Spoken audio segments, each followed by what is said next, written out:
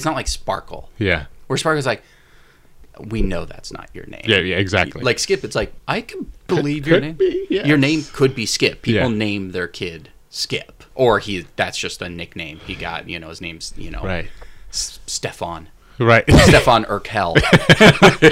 But if you think about it, if you put any name before Collector, like Robert Collector, it still sounds like fucking Robert Collector, John Collector. It's like, whoa. Because it also sounds like a terrible, like, Denzel movie. Yeah, exactly. Or like Morgan Freeman, where it's like, you need to find John Collector. Yeah. And then he's like, Totally. I was thinking, exactly. Totally. When I was working at the Warner Brothers studio store, we had an employee who wanted to be an actor. Of course, who doesn't? Mm-hmm. His name was Ben Good. How are you not? And because it just seemed like, it's been a good day. Ben Good. It just seemed like so poster-esque, It's not a good day when Ben's around. It's like, oh, okay. Someone trying to play on the words and stuff. That whole, it takes a little heart and a big Johnson. Right. That was genius. That was the best. Like, it's like they win. Yeah. It was like Central Intelligence, like someone just in that pitch maybe. Gotta go for it. Yeah. Little heart, big John. Oh! Yeah. That guy was given, $200 bottle of shotgun tequila. Exactly. Here's your pay. All right. This is Post-Apocalyptic. This is Rob. This is John. Since we haven't talked post in a while, yeah. John's currently working on getting another job while working on his own stuff. Yeah, exactly. I'm not in the post world officially, but I semi-retired. Semi-retired. I'm trying to I guess I work in post first, if that means anything. I just sort of try to figure out what it would take to post something and then work to the production aspect from there, especially since what I do involves effects or something that's sort of technically challenging. I don't know why I like to do that. It should be, I would rather it be me wanting to do two actors in a room, two actors walking down the street talking, it's something you can shoot today and edit and post tomorrow. Yeah. I guess it's not what moves me, but now I'm trying to learn 3D modeling. So that's what I've been doing my time Well, off. I think that's what it is like your ideas always start off. It's like, you know what, I'm just going to get two actors. But wouldn't it be great if they weren't really there, sort of like Avatar? Yeah. Now, what would 3D modeling do? Yeah, And then all of a sudden it's like, what happened to that thing over there? Oh, it's still there. I've just progressed it. Right, exactly. Exactly. As I'm learning it, it's just like, it's cool. And I love it. Yeah. And I'm thinking, man, if I were 24 and learning this, I may go into it. Yeah. But now it's like, come on, but now I'm just learning it just enough to do what I need to do. And it's cool, but it's, the 3D program is just very dense and technical and awesome, but there's just so much. And then my analytic mind sort of goes into the program because I'm using Blender, which is a free 3D program, but it's amazing. Because 3D developers made it and regularly update it. It's got all the 3D stuff. So say for a program like that, I'm so daunted by, I would never try it. But Maya, it's like people are like, I've been using Maya for 15 years, and I don't know half of it. Yeah. So it's like all these guys had to contribute to the program, and then you look at this stuff, and you look at all the different options and features of it. And it's like, what is that? Everything is like, what does that mean? Yeah. Extrude this, move this to I'm dealing with axes like X, Y, Z axis and vertices and faces and edges. And you want to do this, you want to go in this mode, in that mode, in scope mode. There's so many things you can do. So it's fun to look at different projects that have been made. And this sort of was started by talking to my VFX producer on my last pilot. Okay. And so he recommended that, I use Blender to start learning. And he showed me some of his work. And some of the stuff is just like, is this a photo? Or and it's like, no, I made it. Just made it in, this program, this 3D program. Really? I can't even believe it. And so I look online and see the stuff that's been done, and it's crazy. Obviously with the whole, Pixar and who uses their own 3D programs that they made themselves, but it's like you see what can be done. Mm-hmm. It's funny, like knowing what I know about like 3D now, you know, as a post guy, when, you know, the VFX company comes back to, oh, we can't do that. Oh, we can't do that. And it's like, I don't have the time, but I can do that. Yeah. You know, I know that can be done. It's still amazing what these guys do and the time that you give them. Yeah. You know, with these crazy TV schedules. There's so much that can be done with this stuff. And yes, it's time. Like anything, you know, the more time you give it, the more detail you give it, the better it will be. Mm-hmm. So yeah, we're working against that. And you're working against like a bunch of different shots and just a core group of people just working on all these shots. You can only give so much time to them. But as anything, it's all about the quality of the artist that you have. Yeah. And so just looking at this program, just kind of learning it, like it's, like I said, it's fun, but it's just like, there's so many things where, what is that? You know, yeah. Remove doubles. Oh, okay. Then if you marry two edges together, you have to realize that they're just married edges. Like they're not, it's not one edge now. So there's double edges. So what you do is if you move doubles, then now it's one edge. And it has to get to that place before you can do this. And this is not really this until you go into this mode, and then you make that real. But it won't be real in this mode, so you have to... And it's just like... all of a sudden you call up all your old VFX houses. I'm sorry. Yeah, I'm sorry. Look, it wasn't me. It was the studio, but I apologize. Exactly. It's just... It's just amazing how anything gets done. Like, for me to get something done, obviously I'm a novice. Mm-hmm. It takes a while. Yeah, it still takes a while for like good artists to do stuff, to do like a frame or whatever, or a design concept. But like to do a whole feature film, yeah, I know why that they're, not that I didn't before, but they're like an army of just artists working all the time for years on these things. Yeah. And it's just like, and that's fast because, you know, it's crazy what you have to do. And like time, like it's fun, but like time just keeps ticking. Yeah. You know, and so I'm sitting there for like, I put like a full 8 hours on this thing. Yeah. And it's like, wow, you know, I've gotten something that I'm happy with. I'm going through this like tutorial thing that I got, but it's still like, wow, I'm just not even like a third of the way through this thing. And, you know, it's been 8 hours. So I can imagine for us as post guys to like, hey, can you have these, when can we have these new batches of shots and rendering and all that? And they go, well, you have it in 3 days. 3 days? Well, come on, I need it now. And you're like, it takes time. Yeah. It takes a lot of time. And these guys are working, you know, around the clock often. So yeah, I'm always fascinated.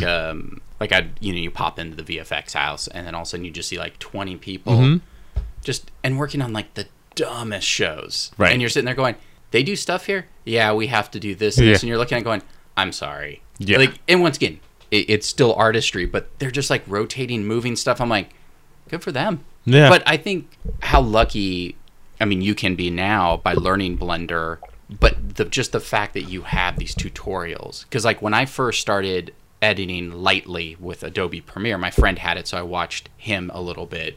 Mm-hmm. But we didn't have the YouTube. You could look things up and people would have stills. So I remember like when I was editing, it's like, I know there's got to be a way to do this. So Adobe Premiere, how to do this. Mm-hmm. And then you'd see someone and they would just write it out. Excuse me. Mm-hmm. Open the tool menu. All right, I can do that. Go back to the next page. Open that. Correct. Yeah. And you're sitting there and it was so arbitrary. Now you could just go to YouTube going, how do I do this thing? Yeah. Got it. And now I'm just like, how did I even, I was surprised I even had the patience for it. But Adobe Premiere was pretty user-friendly at the time. Yeah. And like you said, I felt the same way. It's like, I'm sure there's 100 things that can make it easier that I just don't know about. Yeah. Like, I know how to do it my way. And I'm sure there's like, because my friend who learned all the quick keys. No, just, you know, control this, and this will move that. I'm like, I can't. I won't. Like, I'm just so like mouse and keyboard where I wasn't, like I obviously control S. I always want to save. Sure. Always save. Then they put in autosave eventually. I was like, thank God. I know. It's great that you can. And that's probably how like a lot of these kids learn, like with you. I got Blender.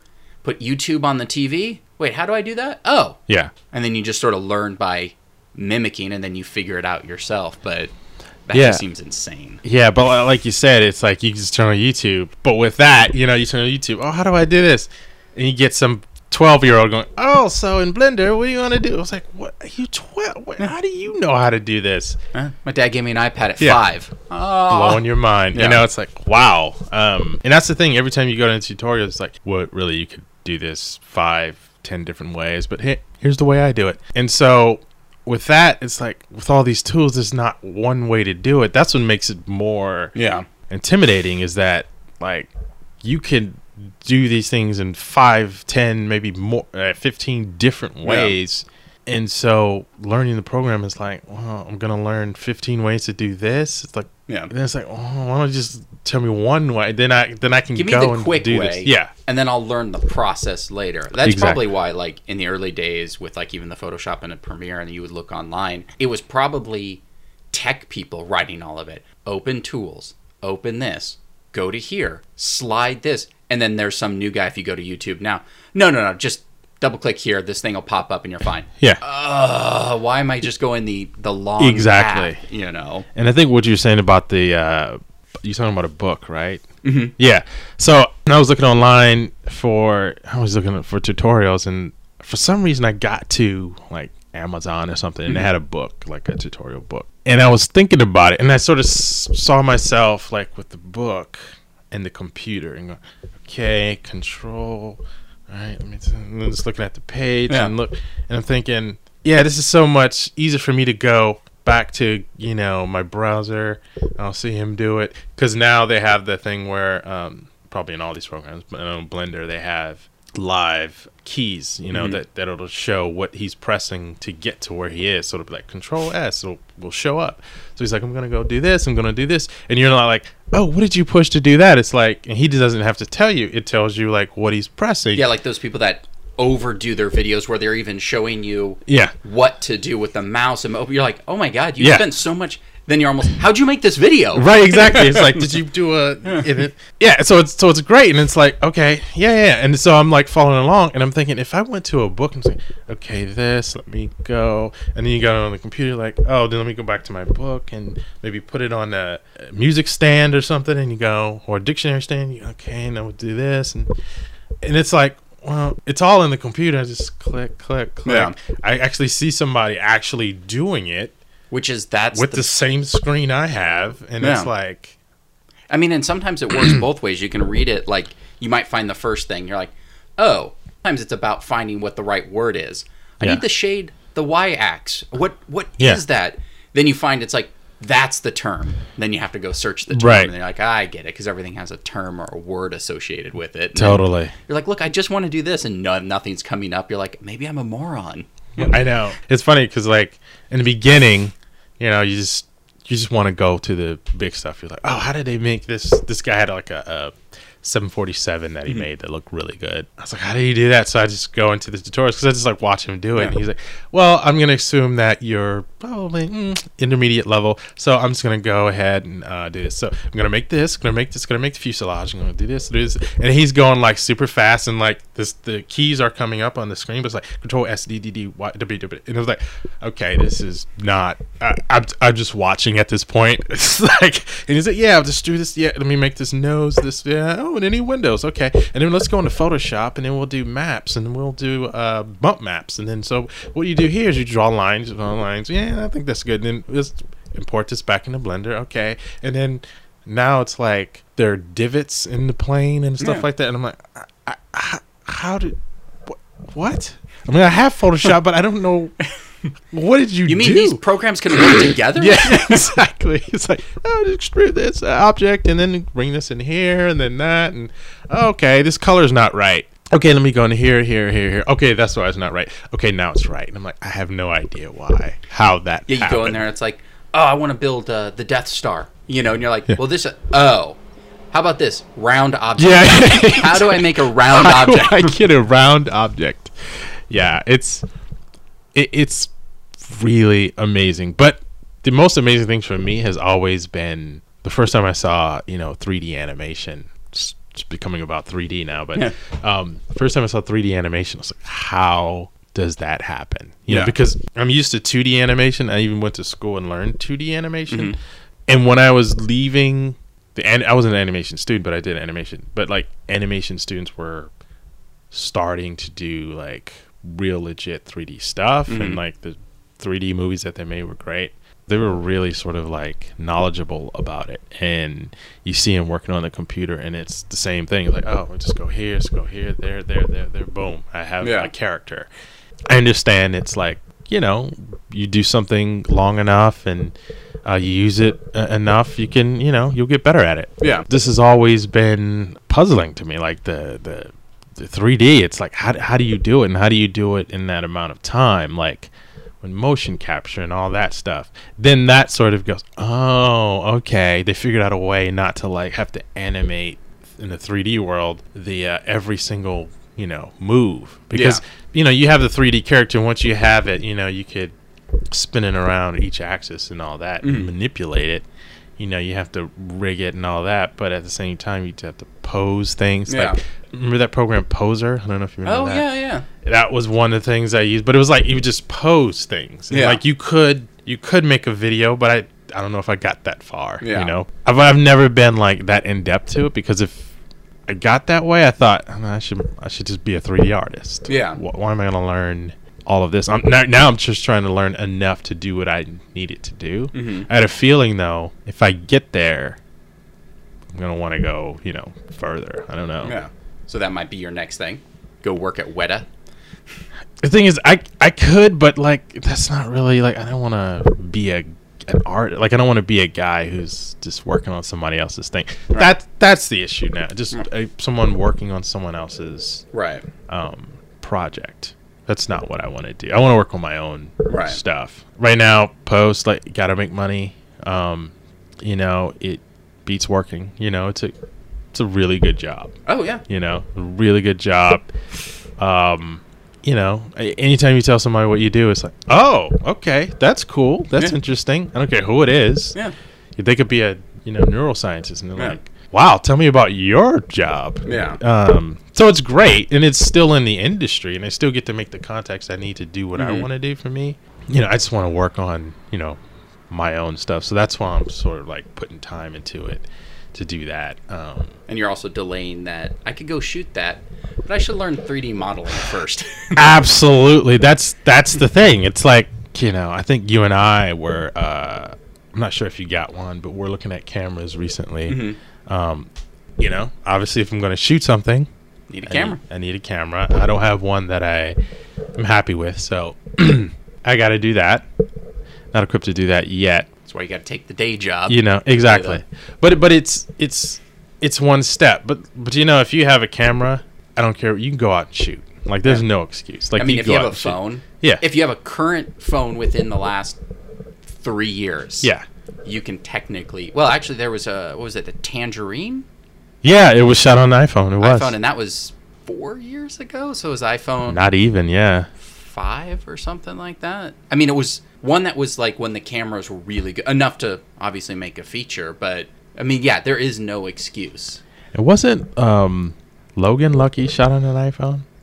Was it? Did Soderbergh do that? I think that's all he's doing now. Oh no, that wasn't. But that's all he wants to do. So that I was like, damn, this is iPhone? Because I was looking at the trailer, because I read, maybe you sent it to me, or we looked at the story about Soderbergh and the iPhone thing, and Logan Lucky was in there. So I was like, oh, he shot a feature with an iPhone. If anybody can do it, like, it's that thing of you have to get to a certain point before you can start pulling weird bullshitty stuff, right? You know, where it's all shoot on an iPhone. No, you don't get Daniel Craig, but it's like you're Steven Soderbergh. It's like, hey, I got the crew. But imagine how awesome that would be. Daniel Craig comes up. All right, let's rehearse. Yeah, and Soderbergh just pulls out his iPhone. Let's go. Oh, you're gonna record the rehearsal? No, we're gonna shoot this thing. Oh, all right. This is amazing. Like you and I, because I just saw like the set where Craig shows up. He's like, all right, so he pulls out the iPhone. I thought we were shooting on here today. Where is everyone? What the? Because you know Soderbergh pulls it out because he's also the DP. Yeah. So he's like out of his. I like how he pulls it out of his shirt pocket. He starts filming. Hold on, I got a message. Ha, that's hilarious. All right, action. I want to see that movie of that big film. Fuck. He's just scrolling through Instagram. Are we recording? Oh, jeez. I imagine. Yeah, I'll have to look it up later. The Soderbergh iPhone thing. I know that was his thing, and it doesn't even have to be the iPhone. Like so many cameras now do the 4K or totally HD enough where you can just put it online. That's 90% of YouTube right now is just iPhones. And it was funny, you were talking about the youth of today, like we always do. I mean, I always feel like we're like 90 or right, exactly. God damn. I came across this person via a link, and it just made me laugh. She has 63,000 subscribers on YouTube. So I don't know if does that get you money yet on YouTube? I think after 10,000. Oh, okay. You get, I mean, not a lot, but you get money. Yes. Per 1,000 or per 10,000. So it was one of those things that came across because, like, it was on Twitter, and so it was like, oh, help my friend out. And it was like a retweet from someone else. So I had no connection. It was like, oh, they're shooting videos. I was like, all right, what do you got? She's 26, of course. Yeah. Because it starts off, hi, welcome to my channel. My name is, Armana. I'm Spanish 26-year-old girl. I'm like, and traveling around the world. Of course you are. I work 100 hours. Right, exactly. And I can't leave California. Right. She lives in Los Angeles now, and she's a fine arts graduate. She considers herself a modern hippie, addicted to adrenaline and being outside my comfort zone. I live in a GMC Safari from 99, and, like I saw it pulls out, has a little tent on it and everything. She goes, every penny I save, I travel the world. So flip through some of her videos, and yeah, she posts. They're actually really well done. Like, they're not just sloppy, so she puts it together. But the caveat is, at the moment I live in Los Angeles, where I work as a porn actress and director. No way. Yeah. I was like, wait, like it was that thing of, I see the subscriptions, I see your video, and I'm like, oh, so some random kid's just asking for money to travel the world. And I see all these review videos and, videos in different countries. And I'm like, what? Like, kids today. I'm also actress and director. But I was like, of course you are. Yeah. Just, why not? Yeah. But it's just like, that's sort of not the porn is give or take or whatever. But just the kids today just embrace, I got an iPhone, YouTube. And then Soderbergh has to work on his whole career just to get to the point where he can, I'm going to shoot this on an iPhone. Yeah. And then she's just like, no, I'm not going to travel the world because I want to. Oh, all right. Wow. But there's more to the story. Oh, of course. She just didn't come up out of nowhere. Right.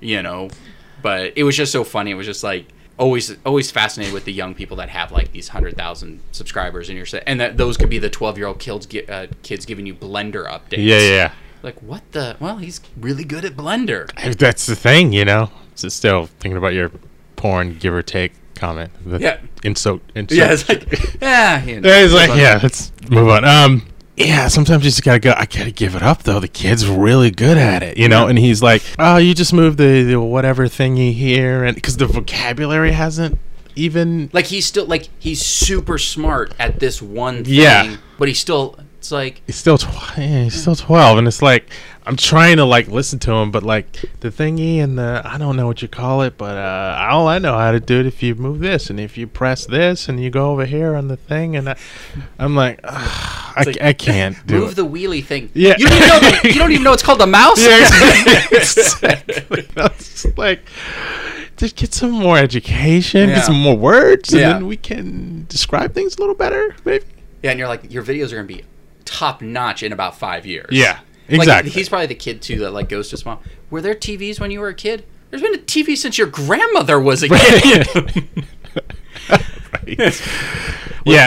Yeah. There's a hilarious video of a mom gave her, I think it was an 8 or 9-year-old, a cassette. This is how I used to listen to. Well, I don't even know if maybe she said her grandmother used to listen to it, because if you have a 9-year-old now, unless you're an older parent, I think you skipped cassettes. Right.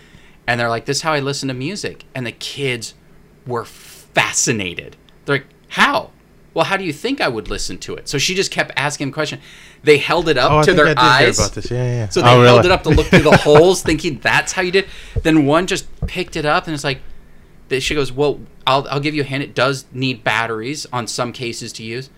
Where'd the batteries go? And then they're like, well, there's a little hole. Do you put the headphone jack in it? Didn't realize that that's just one piece of music. It's not the thing where you listen to music.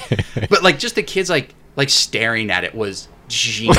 And I get it. It's like I probably did the same thing with whatever my parents got. Hey, this is how we used to do things. Right. But to see a kid just blown away with a cassette I was like, I know. I mean, and the cassettes do seem vaguely old. I mean, they were getting sort of phased out. Yeah. Like, records were being phased out while we were growing up. They were still around, then it went to cassettes, and it almost felt instantly went to DVD or a CD. Yeah, cassettes were dying. I remember, like, for a few years, like, you'd get the cassettes, and it would be like that. And then once the CDs came in, which wasn't too far in, it was like, that's the death of the cassette. It was like, why would I get that? I think I had my first... Ange actually has it. I think we finally got rid of it. She had the portable air quotes, because the thing weighed about 100 pounds, but it was the size of a CD, and it just sat on the desk, but you can move it, different things. It was so heavy, but I think she got hers in 89. This was a CD player. Oh yeah, the portable one, but it was probably the size of our little mixer. Oh. Or maybe just a little smaller. But she goes, "Oh, this was my first CD player," and I picked it up. I was like, "It's 100 pounds." That's crazy. Yeah. Because I got my first CD player in 91, so that's pretty early. Like, I mean, that seems like for us to, like, the cassette seemed like such a short thing, but I think cassettes were around in the 70s, but felt like it was album dominated until about 85.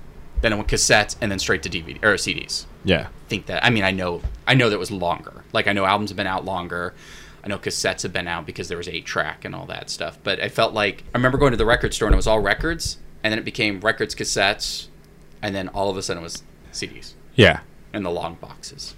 Yeah, it's like the CDs, I mean, the cassettes, you know, it was a whole thing with the cassettes, though, because if you rewound it a certain way, or if the heads got dirty or whatever, like it would spool out, and then you take the pencil and then you do the thing, and you're like, and then if you play it too many times, like there's this bleed through, and you know, and when a CD came out, it's like, I don't have to deal with that anymore. Why am I going to use a cassette now? And you could skip. Yeah, and you could listen to song 8. Yeah. Oh my God, I'm listening to song 8. Oh my God, I could put it on a loop. Yeah. What? And then you could do. Yeah, it's just like, yeah, this is the best thing ever. This is space age now, and cassettes are just like, eh. It was great because they were portable. Yeah, that was it. It's like, I can listen in the car, I can give it to my friend. It didn't seem album fragile. Yeah. It was funny because on my CD player, you could program the songs you wanted to listen to, and I used it once. Right. It just seemed like such a cool thing. It's like, I'm going to put this in. I only want to listen to 1, 8, and 11. But then if it was past 10, you had to hit a button and then a number. Right. So if like you want to listen to song 13, you had to hit something and 3. And I was like, I'm never using this feature. I'll just skip to 10 and then hit twice. Right. And go from there. All right. So I want to propose a question. Now that we're talking like filmmaking and stuff. Let's go Tyler Perry. Okay. All right. CP, the one and only. John, I'm going to give you an option. I'm going to give you a career. You can be Tommy Wiseau. I think that's his name. The guy that made The Room. Or you can be Joel Paul Rizig. Okay. He's the one that I sent you. He makes all his films are Andy the Talking Hedgehog, Baby Bulldog, Arlo the Burping Pig, Horse Camp, Rodeo Girl, a dog. Basically anything with an animal. This dude's made a movie in it. He's your guy. And Dean Cain's in 8 of them. So you have the option. You have a guy that works all the time. He's a writer, producer, and director. He doesn't write and direct all of them, but he either writes, produces, or directs most of them. And he's had a career from 2008 to present, nonstop working. He does roughly a film a year, if not 2. He's got, well, actually, he's a producer on 6 coming out this year. 2 of them he's directed, and I think 4 of them he's writing. So that's his thing. Do you take that career? You only have a choice. You can be the Room guy. And Tommy Wiseau, if anyone doesn't know, he made 1 film, right? Yeah. The Room, which became sort of a cult classic. Yeah, it's sort of notorious for being the worst film ever made. So self-financed. Well, yeah. Ish. Supposedly, I mean, there's too many lore about it, but supposedly he sold, I think it's $5 million worth of counterfeit jeans or something to fund it. What a great story, though. Yeah, exactly. And it's being, I don't know if it's being spoofed, but like the making of it, James Franco's got a movie coming out. I hear it's really good, and they take it as seriously as they can. It's like a true sort of biopic about the film. Even though it's like Franco and Seth Rogen and Paul Scheer, I hear they do a really good job because Franco is in it. Like he is. He made himself that guy. I hear he's it's indistinguishable from the guy. Yeah, for sure. So, which I can believe. Yeah, it's Franco. Yeah. But it's one of those things, because they could have easily, with that group of people like Franco, Rogan, and all those people, made it a joke. Yeah, no, but totally. I feel like because I think this is something they all went and saw a dozen times. I think they have a certain affection and affinity for the work, not based on the merits of it, but based on like just the magnitude of sort of what happened and how it got to be where it is. I mean, it's one of those things where you don't know what that phrase means until something like this happens, when you're like, oh, it's so bad it's good. Yeah. And it's like, oh, well, because that's the thing. It's when we moved out here, I actually don't know when the Room, I'm going to bring it up, so if we need any facts about the Room, 2003. We had already been living out here for like 6 years or something. But he always had that billboard up. Drove by the billboard never knew what it was, because it was sort of not pre-internet. I had internet, but it wasn't. That's what you were using the internet for. You weren't looking up all this stuff. So longest time, I always thought it had something to do with like Scientology. It was like, because you just see this thing, the Room, and you see his head. You have no idea. So it's like, all right. It wasn't until like years later that was when people started going, oh my God, we did this midnight showing of this movie called The Room. It is horrible. We're going next week. So like there would be people that would go every week to go see a midnight showing of The Room. If it's so bad, why do you keep going to see it? It's true, and it was just like this whole thing, and I was like, oh my God. So some of my film school friends were just talking about it and said, oh, you got to see it. It's so bad. I'm like, wait, those two don't go together. He's like, yeah, it's the worst movie ever, but it's great. And you go, oh, it's the worst movie ever, but it's great. He's like, yes, you just have to see it. Just see it. Yeah. When I saw it, it was at work. Oh, okay. And Marshall and I were in our office, and our PA had a copy, and we were down, as we are in post, and we're like, not doing anything for the next 2 hours. So it was like Marshall, me, PA, and then a couple other people just came in to watch it, and we those people like, oh my God, it's on. Exactly, and we just watched it, and it was just, oh, hi, Mark. It was just the whole thing. It was like, oh, hi, Mark. Yeah, it's like, this is painful. I mean, it's just hilarious, and I could see why people were like, yeah, it's the worst thing ever. You got to see it. Yeah, I think I would rather be. I don't remember the guy's name. Not Tommy, but the other guy. Joel Paul Riesig. I may change my name. No, it's just. He was also born in '84 too, so young guy. Young guy. Maybe 10 years ago, I'd been like, dude, it's my name. I can't have, even though I'm sure he's puts his all into it, and I don't know the guy, but I'm sure it's like, it wasn't his dream to do these movies. But you're going to work. Yeah. He's probably got a nice house somewhere, sitting on some nice coin, maybe even a Bitcoin. Yeah. And, stuff comes out. You're working with Dean Cain, who I know is a very nice guy, very great actor, amenable, and you have a life now that you're like, you know what, I'm gonna make Arlo the pig, or Skip the parrot, or whatever next, and it's like, sure, like that's what I'm doing, but in my life, got a good life, I'm set up, I'm directing, I don't know if he's writing too. No, he writes them, he produces them, I'm writing, producing, directing, and I'm doing what I want. I'm making movies. He's the Tyler Perry of sort of animal film. That should be on the actual Tyler Perry presents this guy. The Tyler Perry Studios. Yeah. Yeah, so I totally, because Tommy, if you listen to him talk, like his interviews, he's a sort of a delusional guy too. Mm-hmm. So he's not all there. One thing about this Franco movie is I think that they sort of highlight the fact that he's always shrouded in secrecy, and there's like his story, his origin story, like I said, there's lore to it. Like there's no facts about it. Like who knows? Like no one knows. Well, that's the thing. His story that he's going to get on the screen is going to be Tommy's version, because I know Tommy approved the film and they got his approval to make it. So whatever they tell you is going to be based on whatever they heard and whatever he's told them. So there's no real truth other than the making of the film. There's no truth to the Tommy story. Right. Yeah. It's just, But would you rather be disillusioned thinking you made a great film because people are making films about your film now? There's just something about what I'm great. But he's probably one of those guys who's okay living. I see the perspective you're coming from. Like living in like our studio. Like look, I don't need much. I go out, people know who I am. I get a free like mail in his world, it's like he's on top of the world. I mean, Franco and all these like A-listers are doing a movie about you. I mean, and what he thinks is probably they're making a movie about the making of the greatest movie ever. Right. And so the only people that get biopics are people that'll always be remembered. Yeah, and it's like, how do I get all this attention? My film must be good.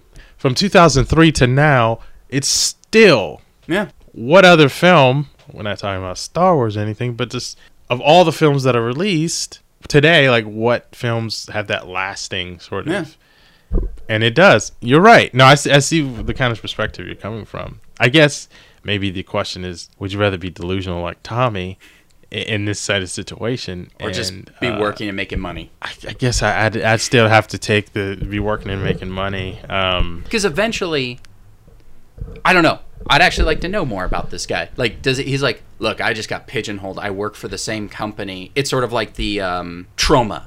Mm-hmm. Like, it's like the Trauma version of family films. But I don't think these are faith-based films, because at first I was like, it's got to be faith-based films, because all family animal stuff super seems, because then I feel like, well, then he's doing it for the greater purpose of God. Like that's his motivation. Mm-hmm. Oh, here's another one. Here's another one about spirituality and a talking hedgehog or whatever. Sure. But I feel like you probably did the one or two and it was like, hey, it's doing good. And then you just got pigeonholed into being the talking animal guy. Or, you do one. Like, did you write the first one?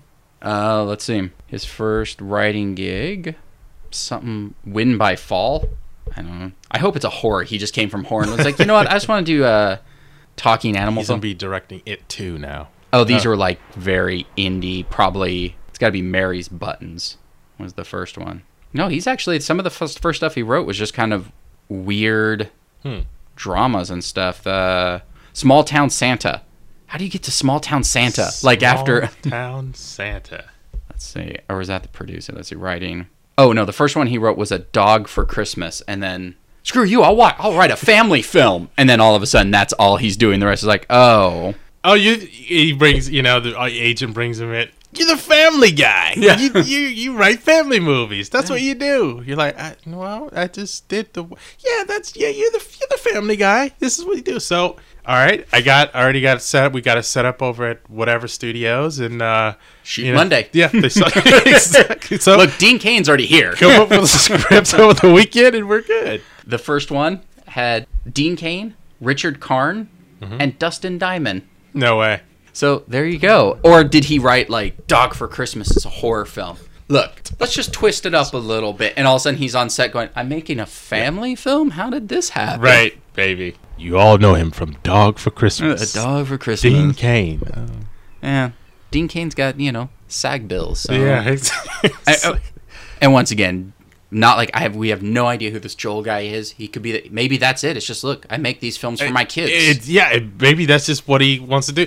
And he found out, I can make money and this is a good business model. We make it seem like he's stuck there and he's like, fuck you, I'm not stuck. Yeah.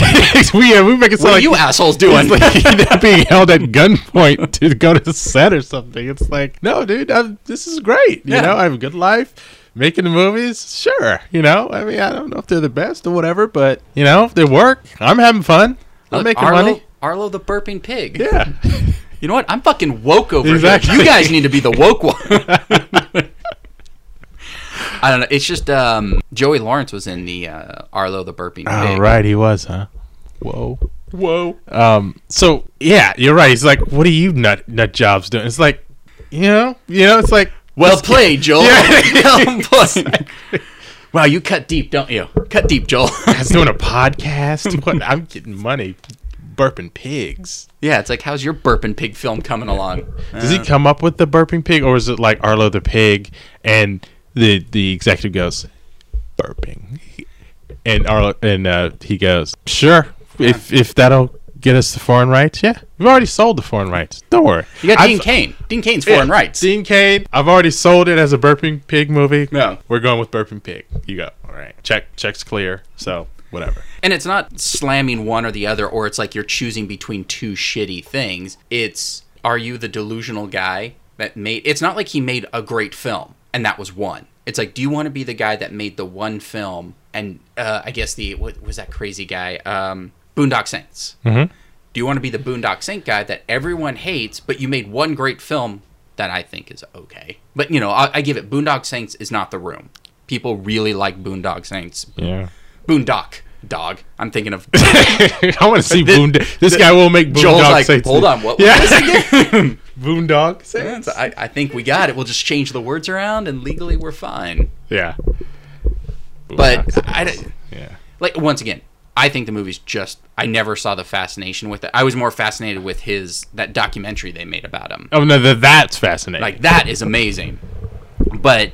That I get. You make the one, and you just sort of, I don't know, I've been just trying, and trying to do it again, where Tommy thinks he's made the best film. And if you look him up, he's done a few things here and there, but I don't know. It's like, is it to have the one great film, or just be the guy that's working?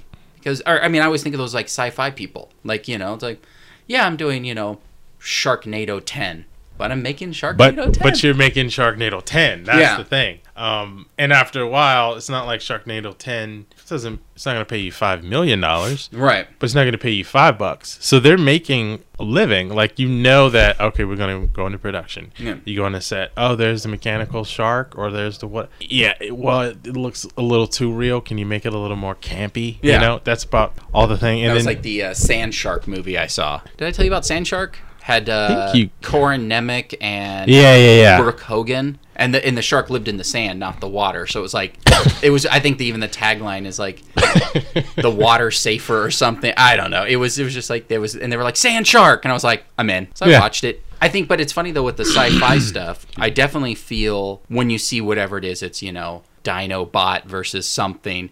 They actually have some pretty middle of the road names in it, because I think everyone now thinks, what if it's Sharknado? Like, everyone's trying to get that Sharknado buzz. So if they're on a sci-fi, you'll like see names going, wonder why they're doing it. They're hoping for like it to weirdly hit that trend. Right, and then it's exactly. like, great, now I have a 5-movie franchise. Because the agent's telling them that, Sharknado, it may, the people that brought Sharknado. Yeah. Okay. Yeah. Now we're talking. I'm not going to do that burping pig movie. That's stupid. Exactly. Yeah. Sharknado money. Right. Yeah, Mr. De Niro. Don't do the burping pig movie, but Sharknado. Yeah. Oh, okay, that's good. He'll probably do something like that. At some point, he will. Yeah, because didn't he just do something weird like that? I thought De Niro just did. I'll have to look it up. Yeah. The last thing I saw he's doing, he's helping the people of Barbuda. No. Because I guess he has property and he wants to build a resort there, so he's helping them rebuild. No. Yeah. Well, why not? That's... No, absolutely. if you have the power to do that, why not? What was I thinking of? Right. I don't know why I was just thinking that. I feel bad because I'm not shitting on Arlo. Well, I am actually shitting on Arlo the Burping Pig. There shouldn't be a movie called that. It should just be called Arlo the Talking Pig. Or maybe he already had too many talking things. It's like, look, it's just, it is what it is. But if you're... I almost said something that doesn't exist anymore. I was about to say, if you're in the video store... No. But if you're, I guess, tooling around Netflix, and there's Arlo the Burping Pig, and your kids see it... They're going to watch it. They're going to be like, oh, Burping Pig, I want to see that. You look at the rating, and you're like, G, fantastic. Yeah. Put it on... I know my kid will be okay. The pig burps and the kid just laughs and laughs. It's like the funniest thing ever. Yeah, exactly. It probably. What if the pig farts? We're a family film. Dean Cain doesn't put up with farting. Oh shit! Dean Cain won't sign on to this one if it farts. Yeah, like he gets a script. Oh, the farting pig. No, if you change the title, I'm on board. Oh. You have the thing where you think Dean Cain's on set going, oh, really? No, but Dean Cain, he always has a smile. He's one of those guys. So it's like, he's like, all right, we're good. Like, I'm working. It's great. Yeah, I always wondered that about those actors that, not even if they never hit. Dean, I guess it hit big. But those ones that have just sort of middle of the road that are on movies like that. You know, they have a trailer. It's not like, you know, you're showing up and it's just some dude with his iPhone. And if it is, maybe it's Soderbergh and you got really lucky. Yeah. But I've always wondered that because have you talked yourself into something else? Like, are you delusional like Tommy? Like when you're sitting there going, making the Talking Hedgehog film, let's go. Like you're just all gung-ho. I just feel like, you know, I mean, once again, I work on shows. We both have worked on things that we were either indifferent to or don't care. Right. But it has nothing to do, it's just for us, it's a job. We don't represent the film in any way. We go, we get whatever you need done, we'll get it done. If it's Arlo, if I worked on Arlo the Burping Pig, I wouldn't care. Sure. Like I'm not going to make it any more than it is, but I'm not the face that they're going to put on the box. And I also probably wasn't in Superman, you know, so I just feel like you get to that thing. If you've always been that guy, look, I've been a trauma actor. I know exactly what I'm getting into. I have a great time. Right. But if you're going from the thing where, you know, E! Entertainment's visiting you on set every day because they want to talk to you about your new show, to going to Arlo to no one around, it's like, are you doing press for this? No, we don't do press for these film. I think because now everything's uber available, so it's not like, look, I'm going to do this direct-to-video thing. No one will see it unless they're walking through the video store. Doesn't exist anymore. Like you can, like, because you can go, what's Dean Cain doing? Oh, yeah. I'm sorry, Dean Cain. Or then he becomes that. Fuck you. What are you guys doing? Exactly. Oh man. Yeah. Well played, Dean Cain. Well played. Doing your goddamn podcast. Right. Oh my god, everyone's shitting on us right now. Wow. Yeah. I mean, I think, you know, I know he loves his wife, that kind of thing. Loves his life. Like, I think he's happy to work. Yeah. You know, I'm sure the hours on Arlo, the Burping Pig, or you got you're on kid time. Banker's hours or whatever, and you go home and, you know, bills are paid. Yeah. That's it. You know, you go to places, you get recognized. People are nice to you. You realize that, you know, you're not, you know, the young kid. You're not going to be, I mean, all actors are, you know, but it's like, as you get older, it's like, there's always a new crop. There's always a new guy, and they're picking from those people. Those are the people that they kind of want. And for you to headline a movie, it's not going to be, you know, like the latest studio blockbuster. They're just not going to give that to you. It's going to be Arlo. I mean, that's kind of what we have. And you're the star. I mean, that's how they pitch it to you. You're the star, and we'll offer you an overall deal where we'll have a string of these films directed by this guy, and I'm sure that Dean and this guy have become friendly. Yeah. So he probably writes them heavily into it. It's like, dude, I gave you some fucking meaty dialogue. Right. He's calling him up, and, you know, Dean Cain's at home gardening or something. So, all right, yeah, sure, we'll sure, yeah. Arlo, burping, even better, sure. Yeah, the kids will love it. My kids will love it, or whatever. Yeah. And that's it. You know, as an actor, as a working actor, which 2% of all actors in SAG are, you know, sustaining themselves.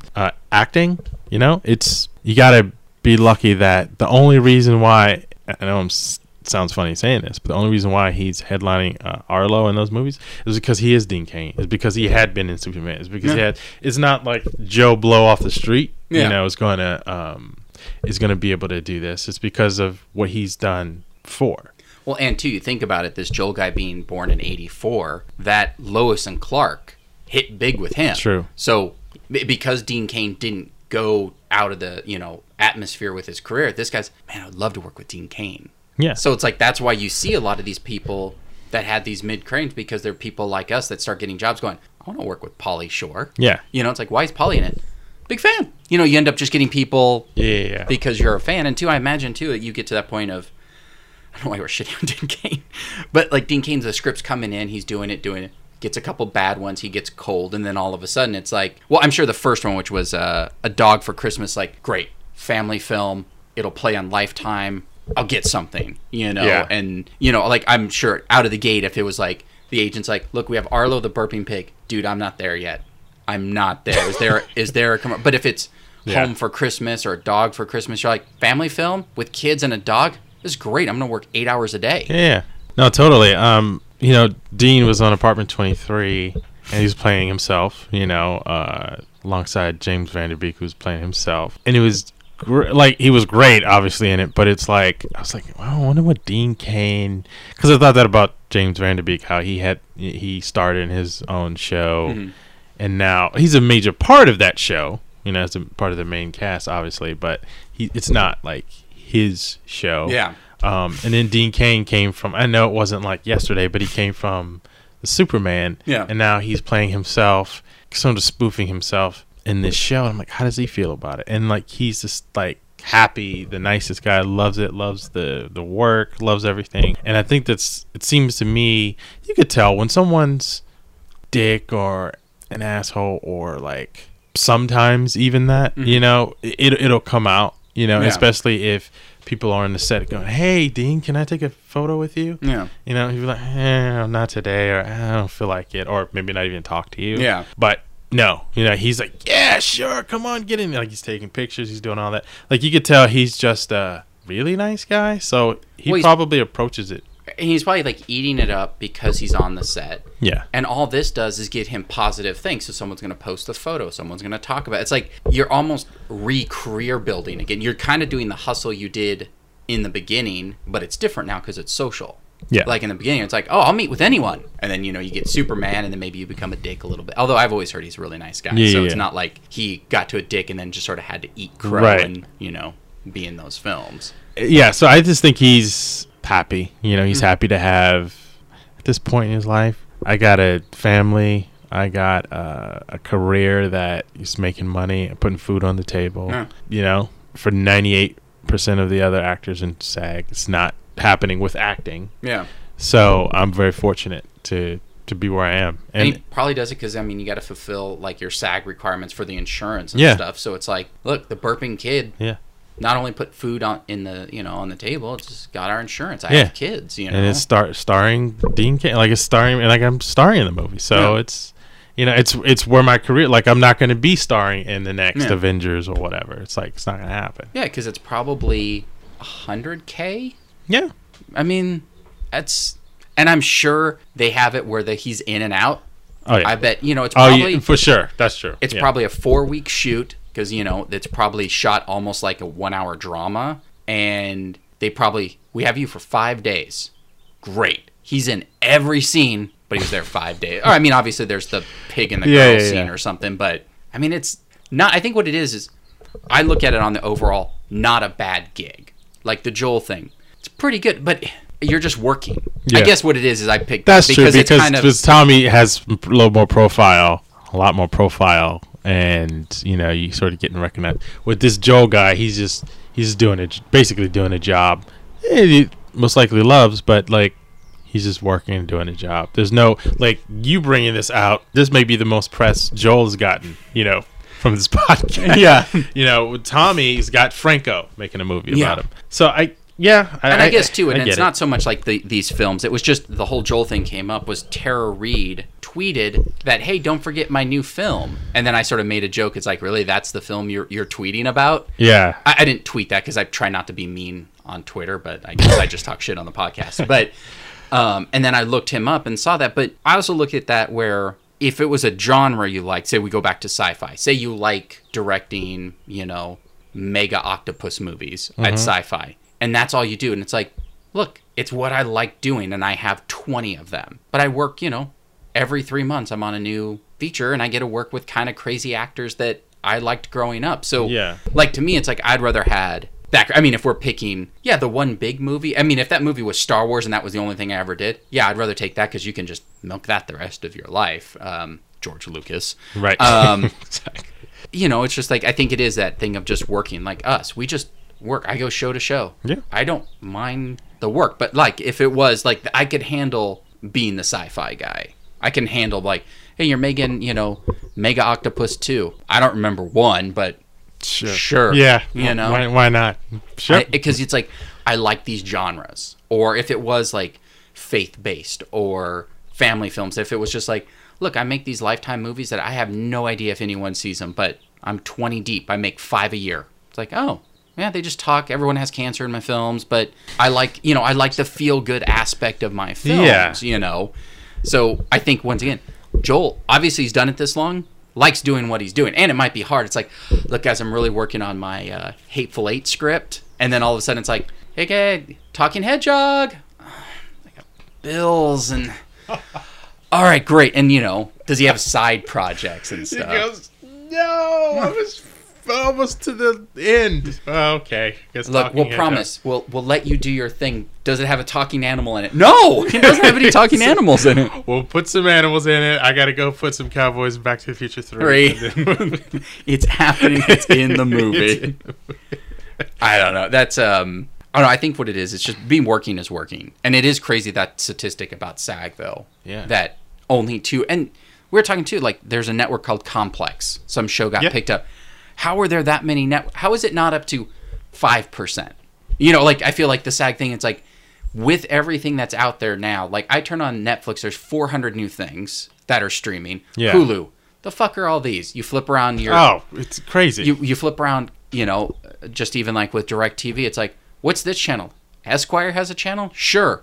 Logo? Why not? Yeah. And you're just going through names you've never heard before, and there's, a lot of it's reality-based, so it's like, that doesn't really count, but there'll be a show and you're like, had no idea this existed. So why isn't it like at 10%? Like, if it was at 10% is terrible, but feels correct. Well, yeah, it's like 5 times better than it was, but I don't know. I think that, you know, with deals and, quite frankly, I think the writer's strike of like 2007, whenever that was, I think that put the power back into the studios. Okay. And so, as far as I have friends who are actors who work and they get shows, but like guest star on this show. And it's, as you know, as a producer, it's not a bad weekly rate. Yeah. But that's a weekly rate. Now, from there, they could get the next thing, and they can book something else in like 5 months, 7 months, and it's like that's just not enough.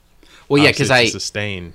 I literally pulled up some random guy from one of those Baby Bulldog, another one of Joel's films. Look out for it, people, everyone. I picked up he was attorney in it, so it's like, all right, so he has a speaking role, so he's not some random dude, and his name is something he needs to change. Nick Velosopoulos, Vlassopoulos. He just needs to go by Nick Vloss. He's one of those ones, like you said. So in 2016, he worked on 2 things, and he was Danny in one, and the other one parking attendant. Then in 2015, 3 things. So that's your thing. It's like, it looks like he's always working, but he's in, he was in a Sam Raimi film, but he was young couple at diner. So he wasn't even like dude at diner. He was, I'm getting lumped in with this person. Of it. Yeah. Wow. So I get that thing where it's like everyone's working, not enough. Where it's like, look, I booked 3 things, $3,500 for that week, and you didn't book something again until, next year. Yeah, it's so like, I see where that number comes from, where everyone's working, but unless you're that person, it's like, look, I'm always bar patron 1, but right, exactly, I do it a lot, but he's. Yeah, like, so the most he's worked was 2015 with 3 things. So I get it, and he did, like, Drag Me to Hell, which is Sam Raimi, Detroit 187, a TV series, but that was probably 1 day of work. Yeah. Maybe 2. So it's again, it's like, it's like that whole thing where actors, say from a podunk town or whatever, and they get on TV, and you go back home, and they're like, oh, wow, you're on TV, I see you on TV, you must be rich, because... If I see you on TV once, not that I watch a bunch of TV, I don't know, guy, but I see you on TV, so you must be on TV all the time. Yeah. You must be getting all the money. And it's like, well, no, I was just on that one episode that I told you to watch, but otherwise, I'm just struggling. I'm waiting tables or doing whatever he needs to do to make pay the bills. But to actually sustain yourself working, that's why a lot of actors are just, this pilot season is crazy when they're just trying to get something that they're just hoping for that pickup to where now they can start planning their lives. They can start actually thinking about like a house or something. Yeah. Otherwise, it's just like, you get this one thing and you're really happy to get it, but between booking that and booking your next gig could be months, could be years. And all you hope for is if the show gets picked up and say it even gets canceled after 5, you have like, it's like, look, I have a reel now. I can maybe get something else out of this because at least I was on TV 5 episodes or something. Yeah, so exactly. Yeah, it's I don't it's nothing because it's kind of crazy. Like, we make more money than most of these actors, just because we're consistent. Yeah. You know, and it's like, it's tough. It's a tough thing, but if you like doing it and you can sustain yourself, then that's probably why there's so many people. It's like, whatever Sharknado movie you got, I'll be in it. Like, even if you're just like not like Tara Reid, you're just like middle of the road. Look, I'll be in everyone. Just put me I'll be officer in every one of your films. Yeah, totally. It's just like, you see, you walk by the casting sessions and stuff, and you see all the actors outside with their, either headshots or whatever, and they're all waiting, and it's just, I don't know, man. It always seems like such a desperate sort of situation. Yeah. Like, you can walk down the hall and have the actors be sitting down, and they all look up at you like, oh, is he somebody important? Who's he? Who's that? And it's like, dude, I'm post guy. I'm just walking to my office, Yeah, casting's right next to where I am right now. Right. And that happens. I walk by there. Oh, hi. Yeah. I can't do anything. I can't do anything. Right. Good luck.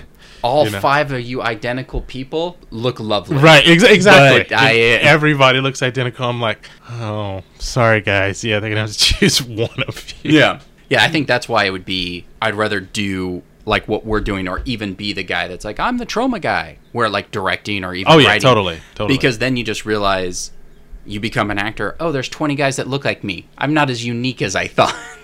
Right, exactly. That'll burst anyone's bubble. It's like, no, I'm special. All right, casting call. You get there. Oh, yeah. There's 5 guys that look literally just like. No, seriously, yeah, absolutely. Dressed, look, everything just like you. And I think for the guys who come out, the big fish in little pond, they come out and they go, all right, I'm gonna kill it. They come out and they go to that first audition session, and then you see women, men. You see like at least 50% of the people to your left and right are like, you're like, damn, I need to up my game, because this is it takes a lot to go to an audition, like as far as prepping, and especially women, and getting their hair done and doing all this stuff just to make yourself as presentable as possible.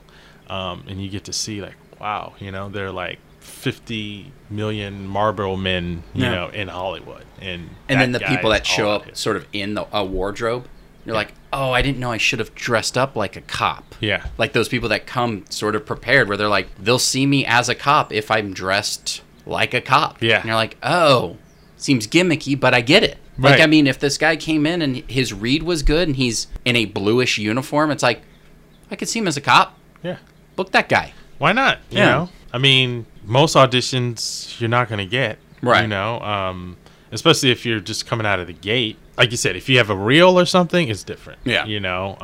That is sort of like, if they're deciding on actors, if they're deciding on one or the other, and it's pretty neck and neck, but one of them has a better reel, all they need a deciding factor. So that probably will get there. What I tell actors is that if they really want to, and of course I'm not telling like name actors, but up and coming actors, I tell them that they really want to work, they really have to start as much as they can, build relationships with producers, and that when you go to an audition, notice that, this is for anybody, but when you go to an audition, know that that's the beginning. Mm-hmm. And it's not like, oh, you didn't get this role, because with an acting, it is always about what's best for the show, what's best for the play, what's best for the whatever. So your hair could be different, your hairline could be something very superficial, has nothing to do with your acting, but just has something to do with maybe the other guy looked a certain way, which is nothing you can do. You can't do anything about that, but you can still make an impression on them, still form a relationship with them. And so the next thing that they get, especially on a TV show with all these different episodes, they'll go, you know what, I want to write something for that person, or I want to bring in that person again. And so it's always happened with like relationships. All the casting sessions that I've seen where they brought actors in and the actor has had a relationship with these people. Mm-hmm. I noticed that the EPs have brought in the actors that they have a good relationship with, and told the casting director, I want that person in here. And so it's absolutely gonna happen that they'll get them into something.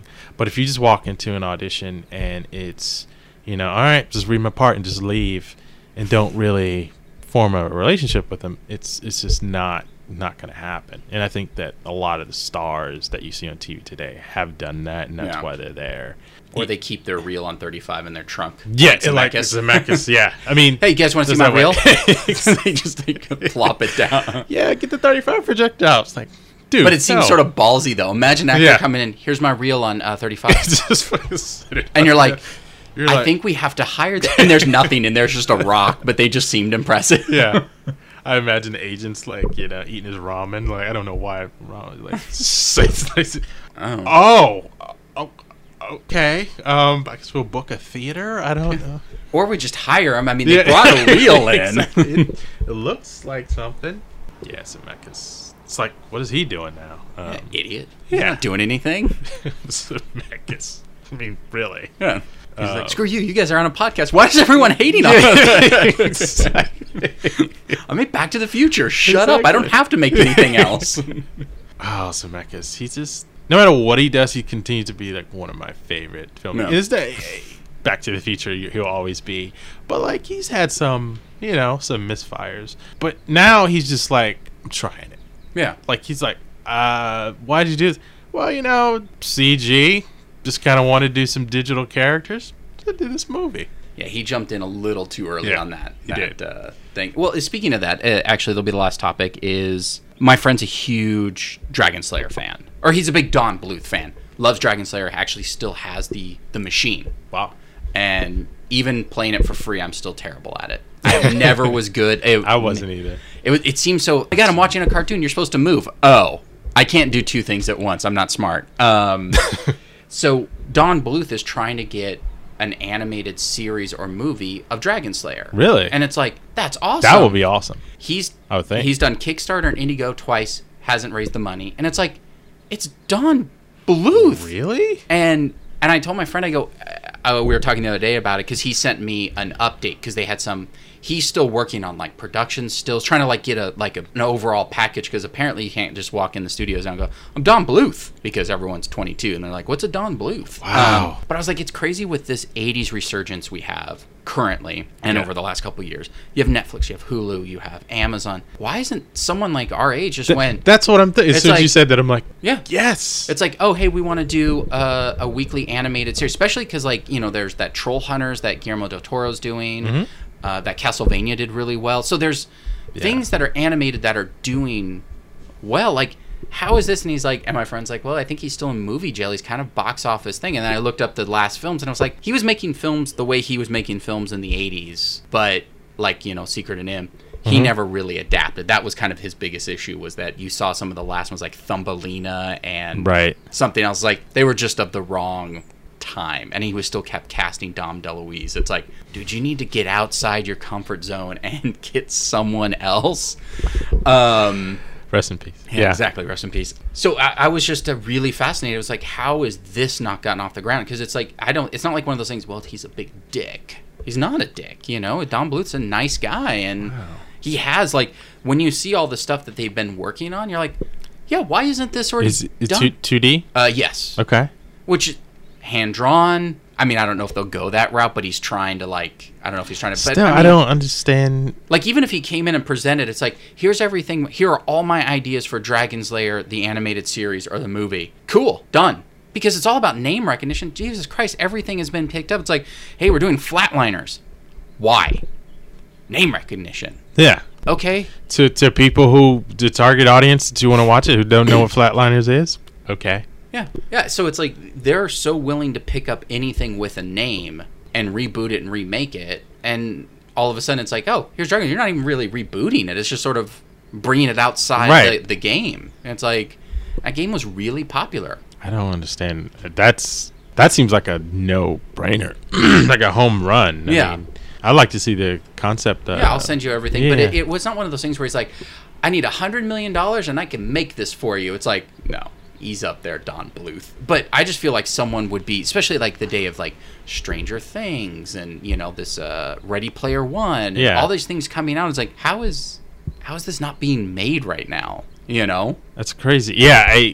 Wow. When you said that, I'm like, if I had known about it, maybe I would have been compelled to donate. Yeah. And I think there's tons of other people like me, like you, that would donate something. I don't see how. I mean, I don't know how much he was asking for, but I mean, it's incredible. Like, it was an incredibly popular thing. It was like you said, like I was watching a cartoon. It was that first game where you're like, wow, this is like a cartoon. Yeah, so I was like, how is this even happening? Like, everything like, else, you got more intrigued watching people play, because you could watch, like, if someone was good, it's like, oh, this guy's good, I can watch this story. Like, you're watching this animated movie in front of you as a game, which is how games are now. Like, what Dragon Slayer was then is how everything is now. It's all story based. You're making decisions. Granted, it was rudimentary. It's like left, right, up, and down, but and sword. But now it's like that's every game. It's this immersive story that you're playing this cartoon, and he did it in the 80s with a laser disc.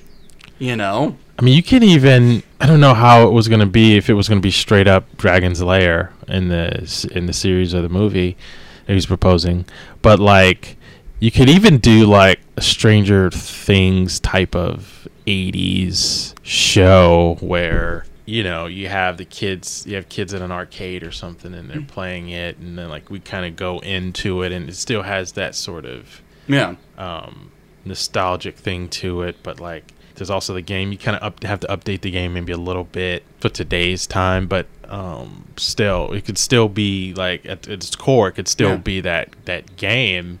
I mean, there's different types of angles you could take with it, but the game itself is like so iconic. I would think that someone would be like, yeah, I don't know how it's gonna do, but yeah, let's throw some money into it. I just feel like it's one of those things that Don Bluth could have already, like, I'm not doing anything, and I'm surprised someone at the studio is going, why aren't we doing something with Dragon's Lair? Like, I feel like that would be something. Hey, Don Bluth, can we do something?